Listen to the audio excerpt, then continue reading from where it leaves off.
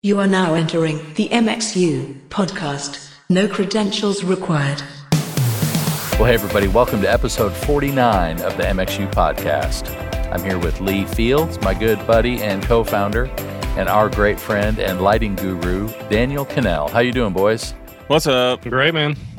Good. It's good to see you guys. So Christmas, not only planning, but actual execution is in full swing this week. So Yep, how's it going? You guys had your first service last night, Lee. How was it? we did.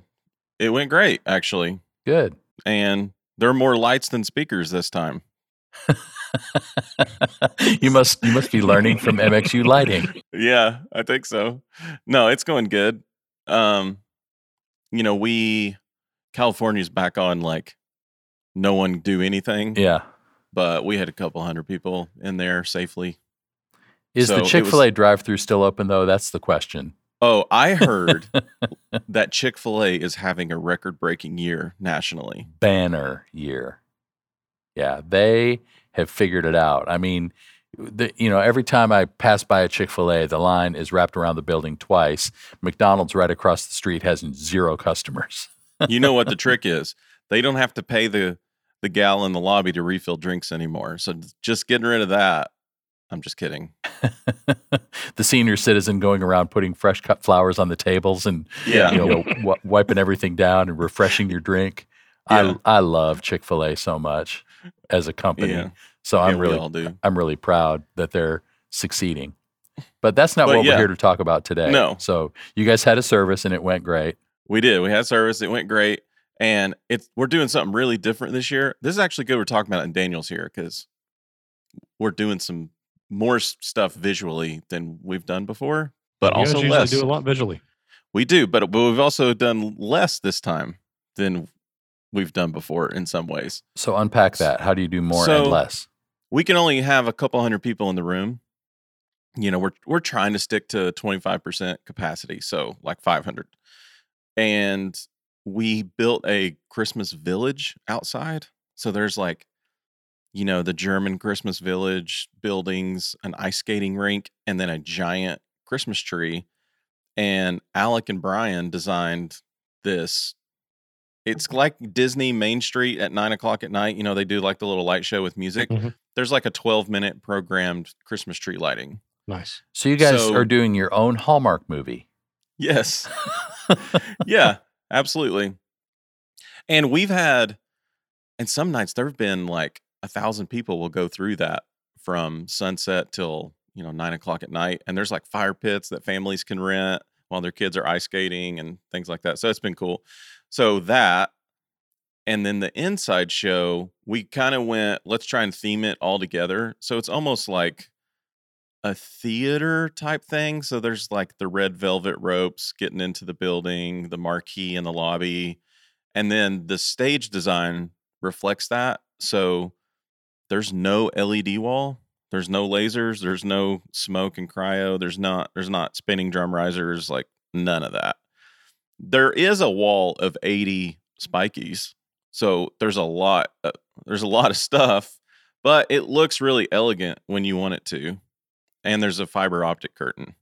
So it's like we're trying to make it more warm this year, and less like in your face and like crazy circus, gymnastics people hanging from the ceiling. Not that there's anything wrong with that. If any churches are doing that, more power to you. But we've done that. Central's already got that covered, so no need to replicate that. Right. We've done that for 10 years, and we thought let's change it up this year. And Daniel's done Christmas with us before, so he knows exactly what I'm talking about. One year he was there, we put LED everywhere and mirrors and lasers, and so it was bananas. That was my favorite year ever, by the I way. may or may not have been showing the videos from that over the past week. There's a big song you guys do there all the time. It's where Lincoln just goes nuts on the guitar solo. Yeah, the Trans-Siberian Orchestra. Carol of the Bells thing. Yeah. It's called Miraculum. Yeah, that Miraculum. That's it. I still have that clip on Instagram, and every year about this time, I end up having someone go back and like it, and that's from probably 3 or 4 years ago. Yeah, pull it back out and go, oh yeah, that was pretty awesome. But honestly, what's not to like, right? Even if you don't have Instagram, you're going to like it. What you're describing reminds me of what we used to do at Dry Gulch at Church on the Move with Christmas Train. Yes. You have both an external and an internal thing that's all tied together, very themed and all that. And Yep. you're making one big, almost like Disney World type experience for everybody. Which Yep. I'll be honest, like, I mean, I love big production. I love 80 spikies, or, I love people flying through the air. There's something warm and inviting and, very themed about what you're talking about that I think as I get older and I have, those of us that are parents enjoy Christmas through our kids now.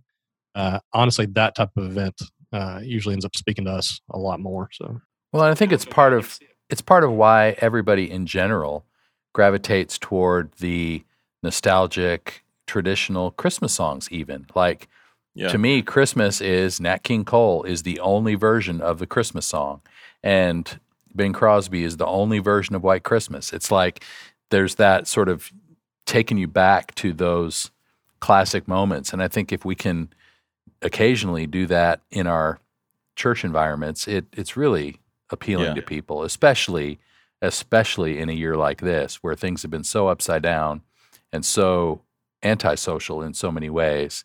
It's like, man, anything that feels like connected, family, close, traditional is going to be pretty impactful this year.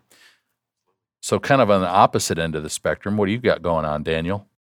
Man, I think this might be one of my first Christmases ever that I personally didn't do a Christmas event. We as a company have been involved in helping a lot of people with Christmas events, but we had operators over for Transformations Church's events here in Tulsa, but there's no live audience. It's all recorded. So we've already done that last week, and I guess they start showing it coming up this weekend. In fact, I think they've done their last. Well, I better not tell all their information. I think though it's probably their last live thing recorded in the room for the rest of this year. We're actually going in tomorrow and starting to work on a lot of preparation for some stuff they're doing next year. So we're kind of getting an advanced start on that. So it's weird running up into the holidays. We don't have Christmas shows, but we helped Transformation. We helped our friends. You brought up Central a minute ago. They did a lot of new stuff for Christmas, which if anybody didn't watch that on TV, I think they call it, is it Night of Hope? I believe is what they call it. I think so, yeah. Yeah. Go back and check it out if you didn't. Some really cool, not VR, but AR type stuff they did. And then we have a couple other clients. We still do a ton of stuff with Church on the Move, and they've had a little bit more of a reduced service. But that's one of the things I love about what we're doing as a company now is we're not necessarily the ones in there producing all of it. We kind of get to act as a support network for these other churches and teams to pull their stuff off. And honestly, I find that a lot more fulfilling than trying to knock out one big one by ourselves. We're involved in some level at probably 6, 7, 8 with other people. So it's kind of nice to tee those guys up and then just watch them crush it. That's very cool. Yeah, that's awesome. So before we started recording today, we were talking about a little bit along those lines of, setting up a team for success. One problem, though, that we've run into time and again, it seems like, is, okay, we used to say it one way, so we'll change the way we say this in deference to the Washington football team and the Cleveland baseball team. It's not the arrow, it's the archer. Okay, we'll change our thing to that. But I want to call it, it's not the bow, it's the hunter. Okay, there you go. It's not the bow, it's the hunter. And Daniel's with me. He's a bow hunter now. There you go. But, the objective is still the same. I've wounded deers. The animal needs to die. But anyway, so many people think that it's about the gear. And so you as an integrator, Daniel, or us, if we ever consult on things, people have this wish list of gear that they think is going to get them to the finish line. And so you go in and you train them and you set them up. And then 3-4 weeks later, they forgot that one thing you said about that one button. And what does this do? And there's this support thing that needs to happen, but it's really about more than just straight tech support. It's about, this ongoing attitude of, well, if I only had this piece of gear, everything would be great, nothing would break, my services would be awesome, creativity would suddenly explode, all those things that are not necessarily true. So let's talk about that for a few minutes. Give me an example and maybe where you've seen it lately and how we need to think about it differently. I'll have to leave the names out to protect the innocent, but that's been one of our biggest challenges as a company as we've been growing, and then also probably what really makes me passionate about being part of MXU is, from the gear standpoint, we can put the nicest stuff out there into a facility, and we have. Again, I'm going to leave people completely nameless because I don't want to call anyone out. We've had a project recently where amazing project, wonderful gear package, top notch, everything across the board. But from day one, we've been encouraging this client to invest more in their people, to invest more in growing the knowledge of their teams. That they're even spelled it out as clearly as I could to them that there's only so far that we can take them in terms of designing out the system creatively, designing it out technically, picking the right gear to supply. All of that stuff is important, and it's a piece of the puzzle. But without we noticed a very obvious maybe deficiency in the experience of their internal team. Wonderful guys, amazing hearts. I think really passionate about learning and growing, but perhaps haven't been presented with the opportunities and the abilities to do so. And that's going to be, no matter how nice the gear package was, it's going to be limited by the hunter, as Lee said. And we're trying to sculpt ourselves as a company to tackle some of that on the front end. And I think far too often, and I think there's blame on both sides here, but a lot of churches, I think, look at integrators and go, "Oh, your job is to provide everything. You're going to come in, you're going to make it all perfect for us. You're going to educate our team.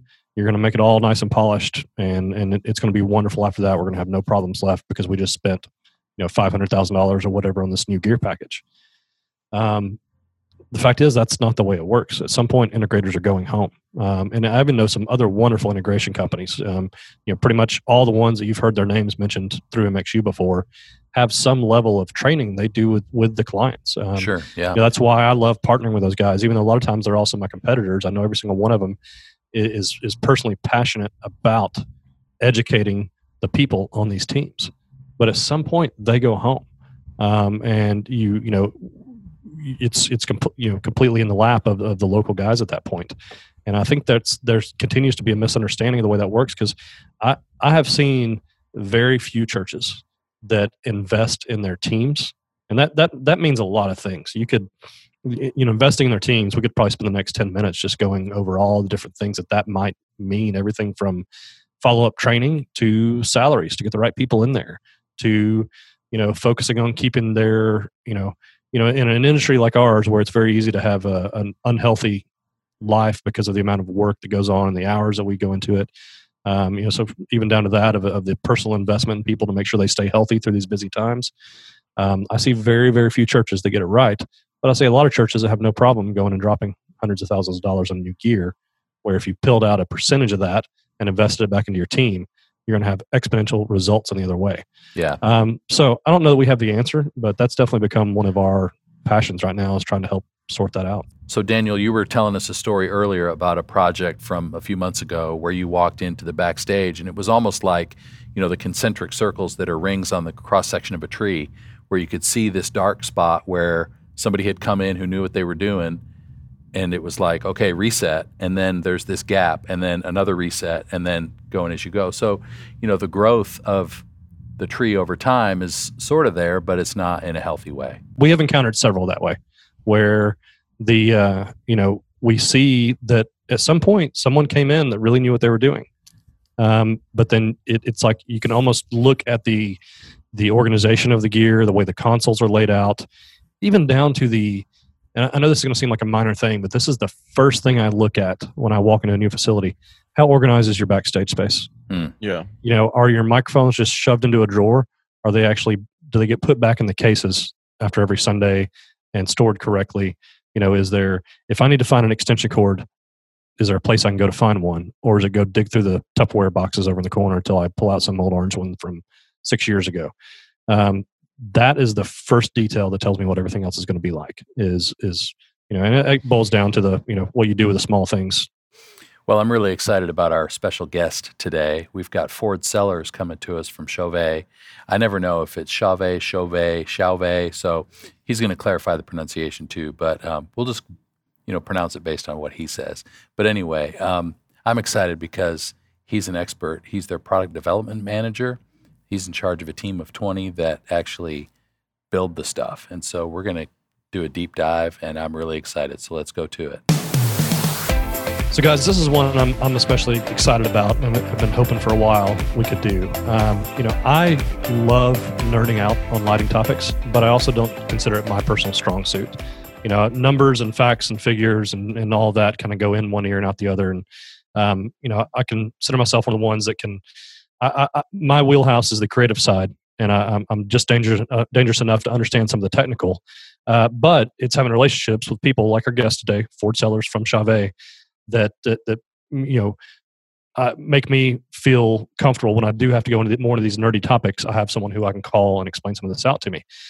So this is one today where I want to get a lot into the facts, the figures, the details of quality of light and how we measure that. We do all that, and I don't know another person more perfect than Ford Sellers to help explain some of that to us. So Ford, welcome.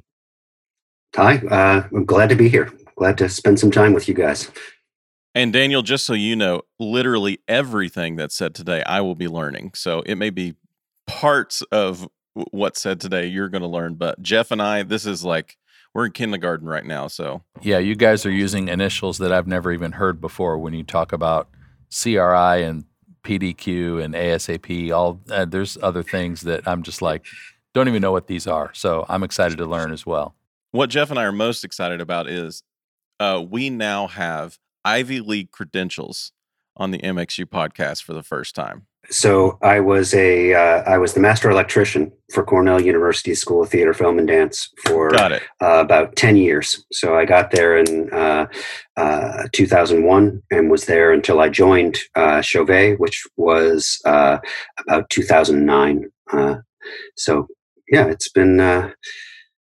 I'll be glad to tell you whatever you want to know. Well, that's one of the things I've always enjoyed about our conversations, and is that you and I have a similarity in that we originated in theater world. That was correct for you, right? Yeah. Well, so yes. I mean, I studied theater in college. After that, I went out to Las Vegas and I worked on big production shows. So I worked on effects with Michael Crawford. Was there for about 2.5 years through the first big changeover of that. Went and worked for some other production shows, and then from there moved into corporate and event lighting. Opened the MGM's in-house production company, MGM Grand Productions. Was the assistant lighting director for that, and then from there went back and started working at Cornell, teaching classes in lighting technology and just lighting practicums, and then also handling the electrics for all the shows. Awesome. That's cool. I didn't realize that a school like Cornell had such a robust theater program. So that's really at the time, it was we had a performing arts center with 4 theaters, one big main stage, one we called it our flexible stage. So it was like a big black box, a regular black box, and a dance theater. And we had about 11 or 12 shows a year that were the Cornell produced shows. And then we had 2 visiting shows that came in every year. So it was a pretty robust, exciting, dynamic place. And we did a lot of different stuff. Awesome. So we mentioned that you are with Chauvet now, but could you take a minute and tell us more about exactly what it is you do there, what your role at Chauvet is? Sure. I'm the senior product manager for Chauvet Professional, Illuminarc, which is our architectural lighting company. And then I also kind of serve that role for Campsys in the U.S. You guys may be aware, but a few years ago, Chauvet acquired Campsys. Since then, they're completely independently run business. They run out of the UK, but we provide a little guidance. We assist with marketing. We do a lot of market research for them and kind of help guide where some of their product development goes. So cool. And so, kind of summarizing, you personally design all the Chauvet products, or you lead the team that does it, or how's? Yeah, so I lead the team that designs all the Chauvet professional products. So under me, awesome. I have 3 product managers. We have there's about 20 people in our department, and I'm the leader on the Chauvet Pro side. I remember when I first met you guys, probably 5 or 6 years ago, that was one of the things that actually stood out to me. I think a lot of people assume that with a lot of products like this, it's designed overseas somewhere and built in a factory and just shipped over.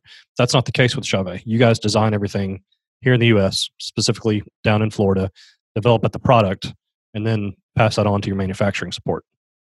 Yeah. So yeah, that's a pretty good description. I mean, we have CAD engineers, we have engineers, we have technical writers, we have all of that is all done in house.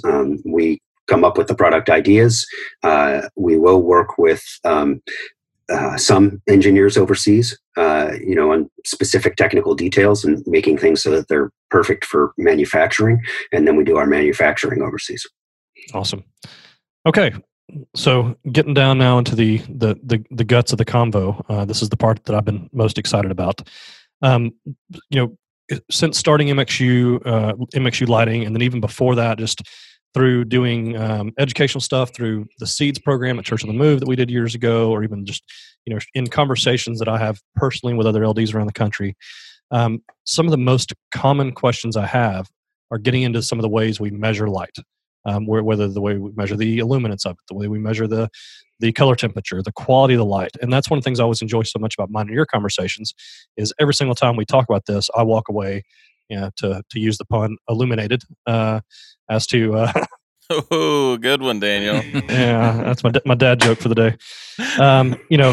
As to something else about the way this works. So that's really what I'm hoping to kind of get into today. A lot of the questions we have are built around color temperature and illuminance. Those are the two places that I think most up-and-coming LDs, especially in the church market, think that the importance really lies when it comes to measuring light. But in fact, it's a whole lot deeper than that, especially with LED technology being what it is nowadays.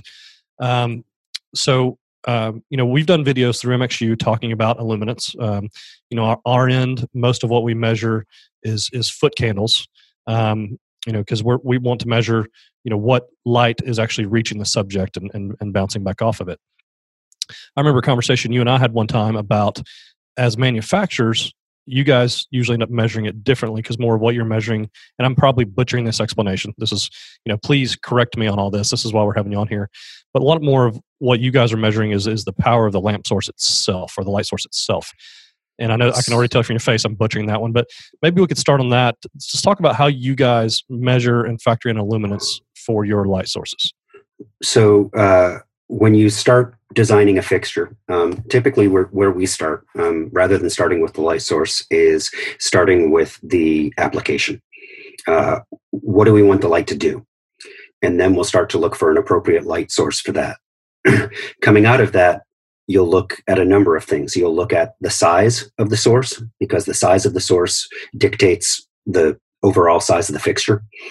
You'll look at the total light output. So that's light output in lumens of the light source to start with.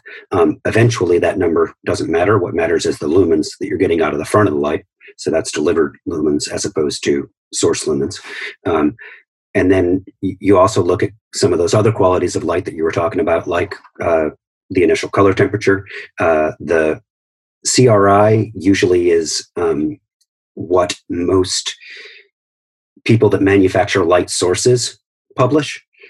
So we'll look at CRI to get an idea if that's any good. CRI stands for Color Rendering Index. That was really developed to measure. So basically, in the middle of the last century, people started using fluorescent lights. And they were measuring them and saying, hey, it's this bright. But the quality of light was horrible. It was like you'd walk in, you'd be like, oh, I don't know.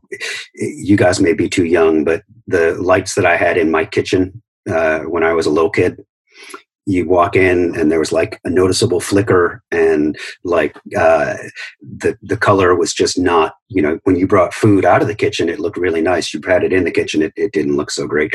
Right. So they came up with this color measuring system called the Color Rendering Index. And that was based around basically a set of color chips, and saying, how realistic do these color chips look under fluorescent light? and that worked pretty well. And that became highly adopted. And then as new light sources were brought on, they used the same sort of system. They tried to update it in the 90s to be a little bit better, and it was a little bit better. But once LED came on the scene, LED is super specific, or it can be. And so it was really easy for people to tune their LED light sources so that they could get really high CRI marks with a quality of light that you would look at it and you'd be like, this is not really good. So what came out of that was that they developed new metrics for how to measure lights, and we can talk more about that. I'm sure you'll have questions about TM30. There's other measurements like TLCI, which are specifically for cameras. There's a bunch of different measurements, but when we're coming at things from choosing a light source for a fixture, we start with what is the application? How bright should this thing be? How big is it? And then we start to build an optical system around it. And then we also want to know what is the quality of light that's required for this application. Mm-hmm. So the quality of light that's required for a beam moving head is it wants to be bright. It wants to be a nice color temperature. And then you want to be able to easily get it into an optical system that can make a beam. And besides that, you don't care.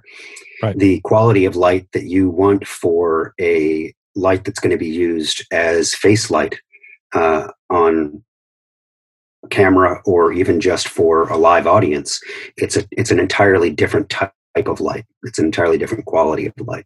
And for that, you want to think much more heavily about, usually you'll start with the metrics from the light source supplier, which include CRI, but then we'll manipulate that more to get higher TLCI, because CRI is kind of ultimately not very informative. It's too easy to cheat. Let's kind of talk specifically about that for a minute, because a lot of the people listening to this, again, are going to be church LDs, church production managers, that one of the biggest issues they wrestle with is, how do we make our subjects, our pastors, our worship leaders, whoever, look good on camera? And of course, lighting is a big part of that. What we preach a lot is that you can buy the nicest cameras out there, but unless you have your subjects lit well, it's not going to help. Kind of maybe even getting a little more specific here. The Chauvet Ovation, I want to make sure I get this model right. I think it's the 930 VWs, which is your variable white ellipsoidal. That has probably become one of my personal most used. Sorry, I got my computer jumping around here. It's probably become one of my personal most used ellipsoidals for front light. We've put a lot of them in churches, installed in churches. It's what I specify a lot when I'm designing an event. So I think that kind of dovetails into right where you were talking about. This sounds like a specific fixture where you guys probably encountered this. So as you were developing, and you might even have an opportunity, I don't know, to compare this. There's the VW model, which is your variable white, and then you have the FC model, which is your full color. Both of them will do full color, and both of them will do a variable white. But one does something a little bit better than the other. Can you maybe, I don't know, are you able to expand on that and talk about maybe some of the factors that came into play when you guys were picking light sources? It might be easier for me to kind of talk through where we went from how we got to the full color, and then kind of where we identified some of the issues, and then we made it better.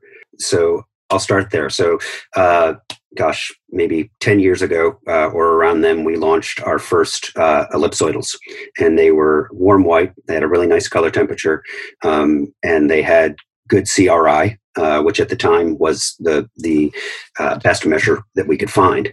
Define, sorry, before you go forward, just so everybody can step to speed with us, define really nice color temperature real quick, because I think that'll be helpful for some people to hear what you kind of consider that with a warm white fixture. Okay, so coming out of theater, that was my background, came out of using a lot of incandescent ellipsoidals.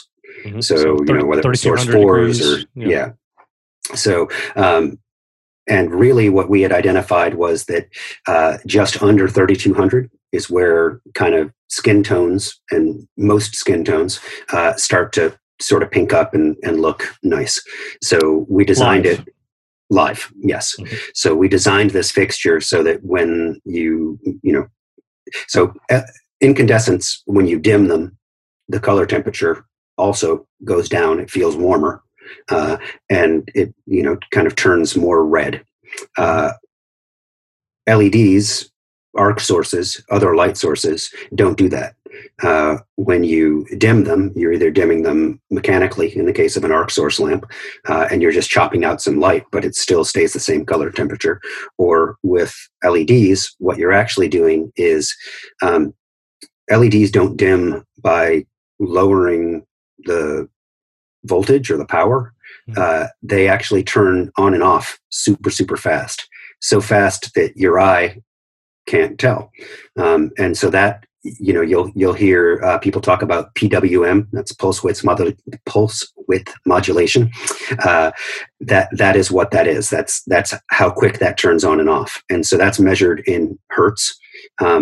Back in the day, a decade ago, 600 and 1200. So typically if you're going to use it on a camera, you want to be able to match the electricity that the camera is getting.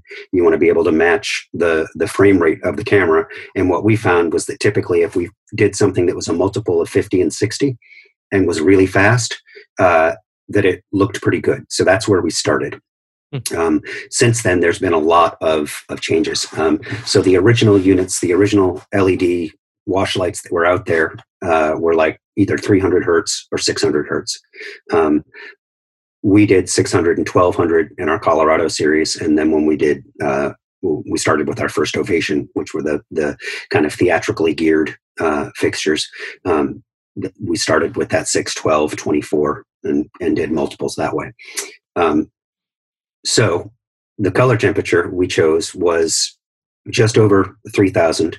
And then a problem with LEDs is that not every LED is exactly the same. And so in order to be able to calibrate these things, we decided that instead of going with one big LED chip that was like 200 watts, we would do 19 individual 10-watt chips that were, the right color temperature and high CRI. And that way, when you have multiple sources, if you think of like the LEDs laying out on a grid, this is kind of the ideal spot. And you may have one that sits a little up and one that sits a little below and one that sits a little to the left and to the right. And so if you have 19 of them, you still average back to that ideal. So that was where we started with our concept of how to do this and do it right.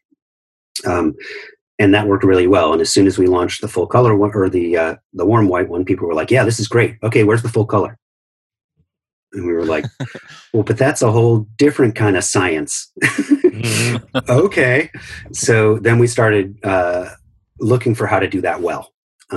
And we really didn't feel like the RGBW or the RGB amber, any of those systems were there yet in terms of what LED could do. And we just couldn't find it.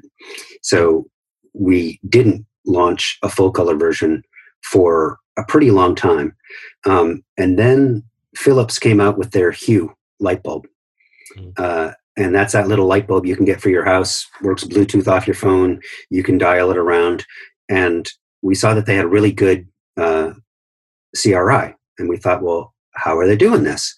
So we did what anybody would do. We went out, we got a Hue light bulb. We started looking at it. You went to Home Depot. That's what you did. Yeah. That is exactly what we did. And we looked at it, and, the red was a nice red, and the blue was a nice blue, and the green was this weird pale green. And we were like, what is this? And that was the lime emitter. And that was the first time that we saw that, and we saw kind of what it could do. And when you use that particular color to mix with other colors, you can fill in a part of the spectrum that a lot of LED misses. And so we were able to bring up that color rendering. So when we had the warm white ellipsoidal. If you're making a full color ellipsoidal, it still has to do white light. You're going to use it. Not everything is going to be the blue that's behind Daniel right now. You're going to want to light people's faces. You're going to need to light scenery. You're going to need to light all of these other things. So we said, okay, whatever we do, it has to be able to have really good, nice quality of light. It needs to look good on people. It needs to look good on costumes. It needs to be able to do that. So we started looking at different color mixing systems then. Then what we saw was that typically speaking, in a lot of applications, people really wanted color. So we said, we knew we needed red. We knew we needed a deep green because that's kind of important when you're moving outside of a Philips Hue light bulb. We knew that we wanted a deep blue because a lot of lighting designers love that color. We figured we could use the lime to kind of help boost that up, but there was still something that was missing. And for that, we went with an amber chip. And we found an amber that we thought worked particularly well. So we developed our own color system. We used some LumaLEDs, we used some different LEDs, different LED manufacturers. We designed our own LED PCB so that we could mix the colors that we wanted. We could mix them well. And then we could put something out that could do what we wanted. So that is how we developed the full color system. And then technology just kept getting better. So technology in cameras especially got really good. And we realized that the quality of light that we were putting out from this was really good for most live applications. But there was just a kind of a smaller subset where they really needed to have better whites. So we started looking at different white systems again, and we realized that we didn't really like the ones that we saw that were out there. So we thought we would do a modification to our idea of using multiple colors. And in this case, we said we want to really fill in that spectrum. So if you look at the chart of color, if you ever see, there's like if you look at the output of a light, you'll see a spike at blue, spike at green, a spike at red, and then there's these gaps in between the spikes. And so what we decided to do was to take a deep blue and a lighter blue, and our deep green and the lime, and then a red amber and a really deep amber, so that we could fill in all of that spectrum. And so we created a 6-color mixing system that was specifically designed to make really good whites. You can use it to mix colors. It's great for mixing colors, but because it's using 6 different sources, so your overall brightness in a particular color might not be as bright, because if you bring up red in our Ovation E910 FC, then you get all of the red. If you bring up one of the reds in the E930, you can bring up the other red, and then you can kind of average them in together, but it's not the same. So we found that the E910 works really well for color, and we use that same color system in Fresnels, in PARs, in all of that. If you're doing in cyc lights, and one of the things that we thought was really important was that if you bought into a color system as an end user, that you could use that color system across all of your fixtures.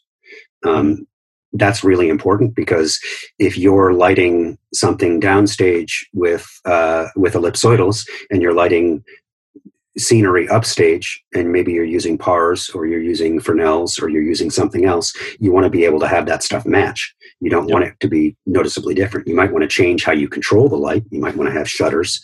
You might want to have gobos. You might want to have that sort of stuff. But you still need for the colors to match.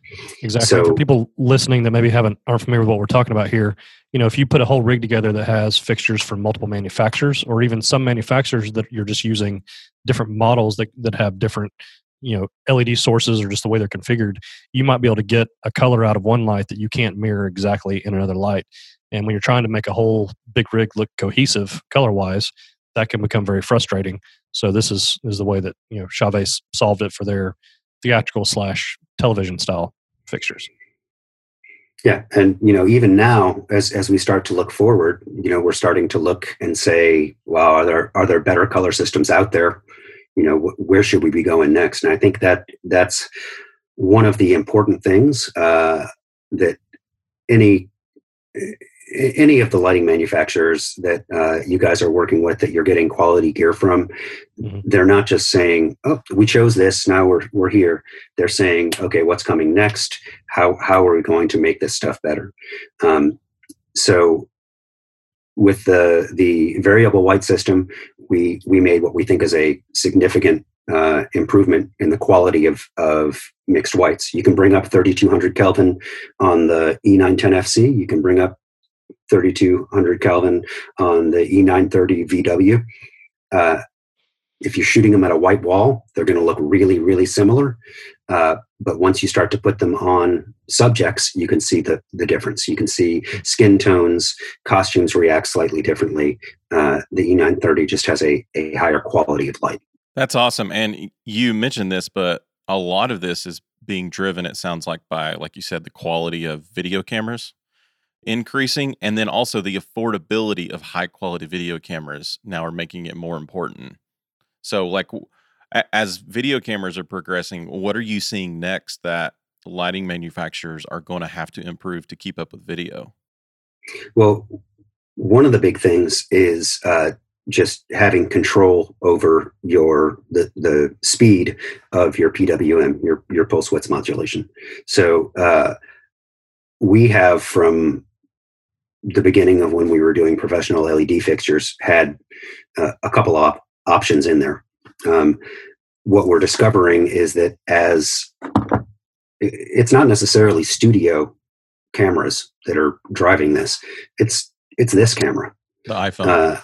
Yeah, if you go to a concert now and you look around the audience, people aren't holding up lighters, they're holding up their cell phones, they're filming what they're seeing live. If you have lights on there that flicker and pulse because they don't look good, because their PWM doesn't line up with the camera, that is going to make an artist not look good. And the artist is going to say, "I don't know what this lighting guy did, get rid of him." And that lighting guy is going to say, "I used your lights and it cost me a gig." Wow. So that's fascinating. So is it still a multiple of 50 or 60, or is it variable now, or what's the, like, where's the sweet spot? Is it? It's impossible now to define a sweet spot, because the camera that's in my iPhone is not the same camera that's in somebody's Galaxy, that somebody is using as a studio camera, or that somebody is using on their laptop, to film a Zoom meeting. None of that is the same. And so you can't really define a sweet spot, but what we have found is that generally, the higher the refresh rate, the better it's going to look on camera. There is a trade-off, because there's always a trade-off. Generally, the higher the refresh rate, the more work that your processor is doing in your light. So now, lights used to just plug them in and it was electricity and it heated up a filament and it made light. Now lights are computers. Every light has a processor. They all have PCBs, and so if your light is having to think about what it's doing more because you're doing it more often, you've increased that refresh rate. The dimming typically is the one thing visually that you can notice that suffers. So I think most of our lights ship now set to 1200 hertz. They might ship to 2400 hertz. There are options for higher.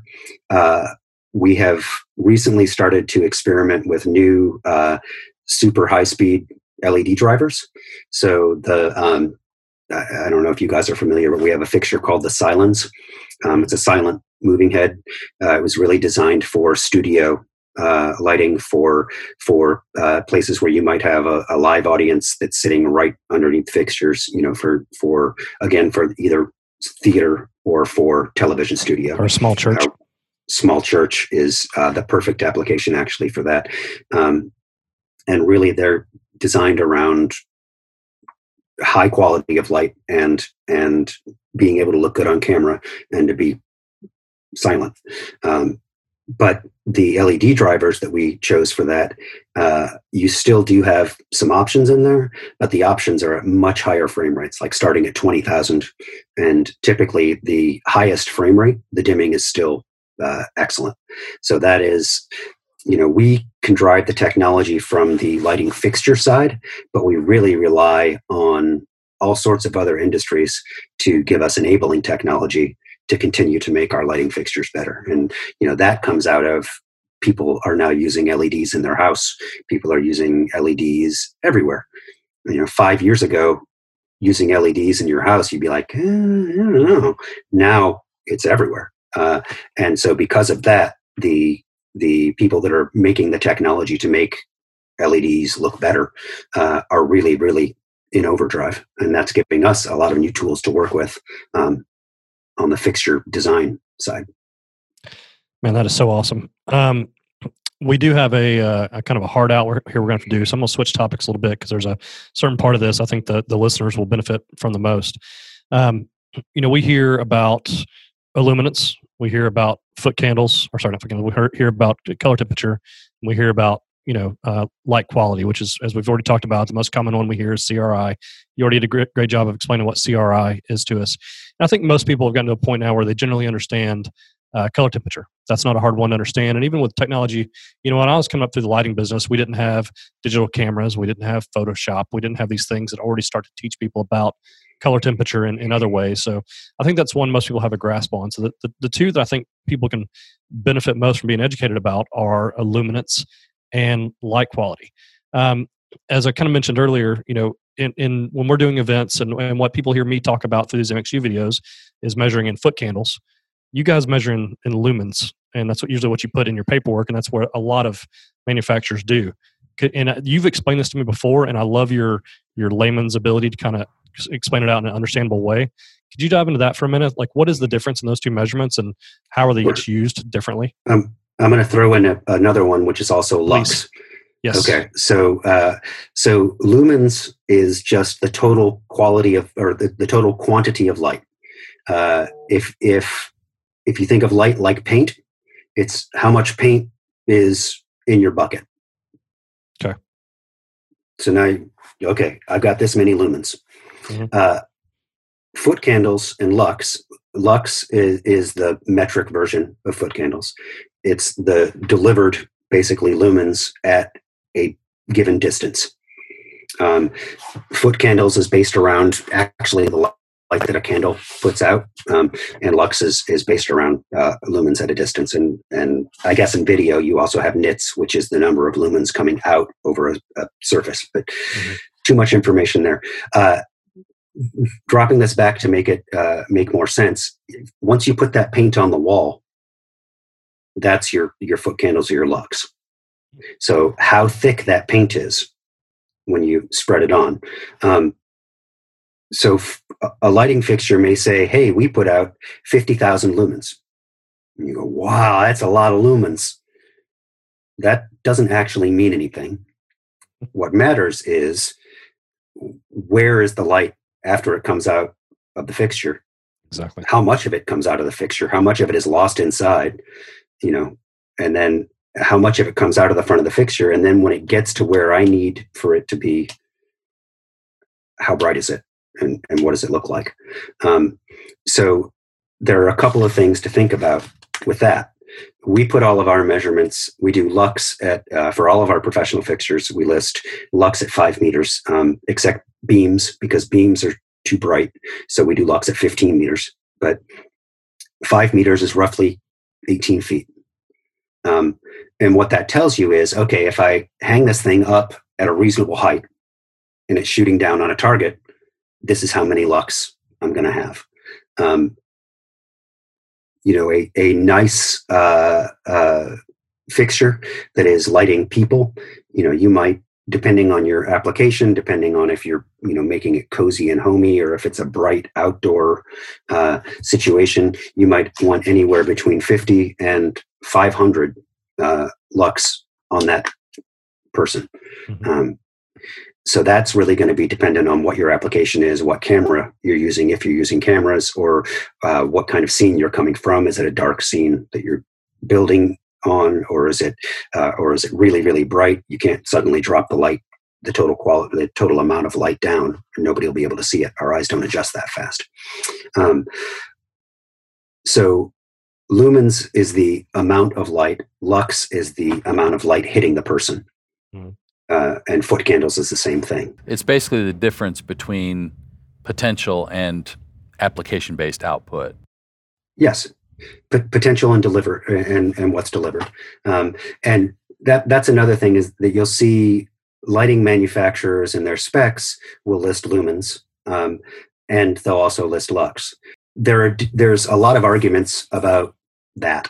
And you'll see people argue it. Some lighting manufacturers will list lumens at the light source. Some will list lumens that come out of the front of the fixture. When you see something that has high lumens and low lux at 5 meters, what does that mean? Well, to me, you might think that's a bad thing if you're just thinking about it off the top of your head. To me, the first thing I would look at is the beam angle. If it's a really wide beam angle, it's spreading that out over a lot more, so it's obviously going to spread it thinner. If you have two fixtures that have similar lumens, and they're at the same distance and similar beam angles, but one fixture has lower lux, that tells me that the fixture with lower lux actually has a more even field. Mm-hmm. So when people measure lux, sometimes they'll do what we do, which is that they take 9 points and they average it, and they say, okay, this is the average lux over the surface. Sometimes they'll find the hottest, the brightest spot, and they'll stick their light meter on there, and they'll say, okay, this is this lux. It's so much brighter than this other fixture. But when you look at the light, it's got this big bright splotch, and then this kind of, it works out from there. And so that is all kind of, you can get hints of that just by looking at those lumens and lux numbers. Very interesting. That is very interesting. So it'd probably be safe to say, and just kind of paraphrasing and maybe putting words in your mouth a little bit, but for consumers, looking at the written materials from manufacturers is a great starting point, but there's not a defined industry standard on how manufacturers have to measure these values. And so it's a good starting point, but ultimately you still want to put your own eyes on the product before you invest funds into it, because one manufacturer might measure directly at the source. One manufacturer might measure at the front of the fixture once that light has gone through different filters, heat shields, whatever. And one is perhaps maybe a little more honest to real world measurements than the other. Yeah, and you'll find most of the major manufacturers will measure lumens, outside of their fixture. They'll say delivered lumens, but lumen is not something that you can measure. I have a very specialized tool called a goniophotometer, and it is it has its own room, and it is how we do specialized lighting measurements. And what really ultimately matters to the consumer is, and by consumer I mean not just the Daniels out there who are the lighting designers, but also the people sitting in seats, also the talent or the pastor on stage, also the guys delivering the video content. Everybody that sees it, what matters to them is not lumens. That can give them a clue, but how does this actually look? What colors can it make? How does it look on people? How does it look for my application? I'm not using this on people. I want to light stripes up a wall. How much control do I have? Is it going to be really hot spot at the bottom and really dim at the top? Or does it have some kind of control where it's asymmetrical, so it makes it brighter as it gets up the wall, so it kind of evens that out? Can I have shutters so I can change the shape of the beam? All of that stuff is what matters. And the only way for you to determine the right light for your application, when you've narrowed it down, you can start by looking at specs, is to get a few of each one into your space. Most of your major dealers, if you're looking at doing a larger renovation or anything, they're absolutely going to be willing to come in and do a shootout or bring demo gear so that you can see it in your space. If you're buying 4 lights, that might be tough for them.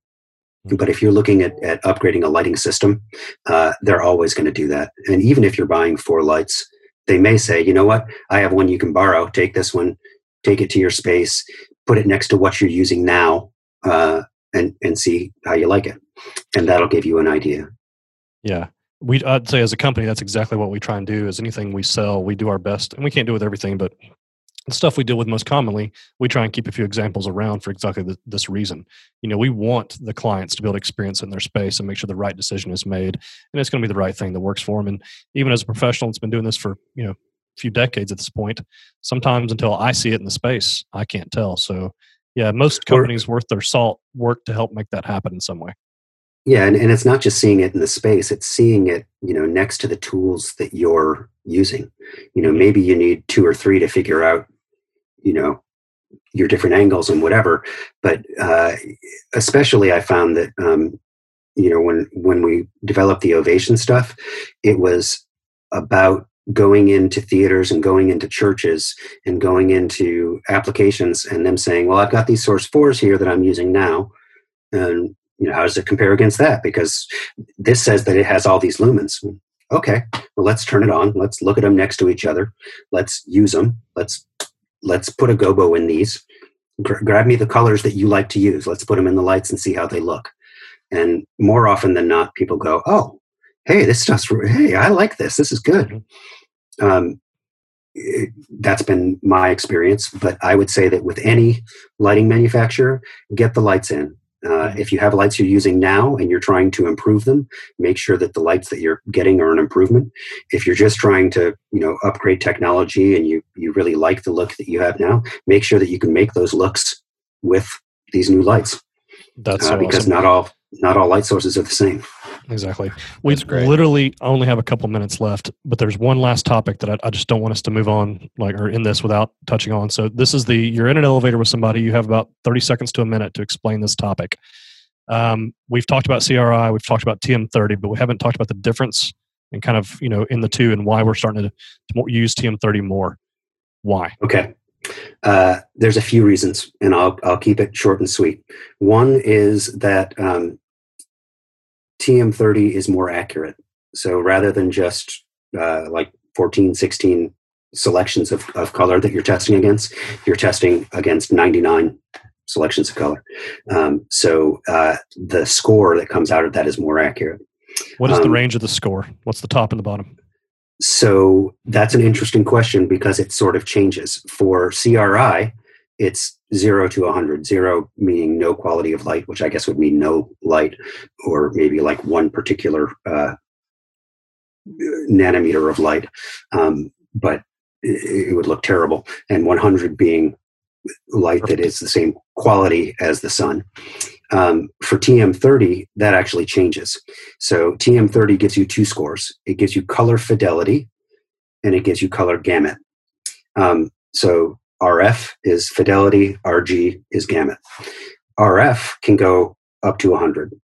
And that's saying this is how accurate, it's sort of like CRI. This is how accurate this will render color. This is the fidelity of that. The gamut is actually the really cool number.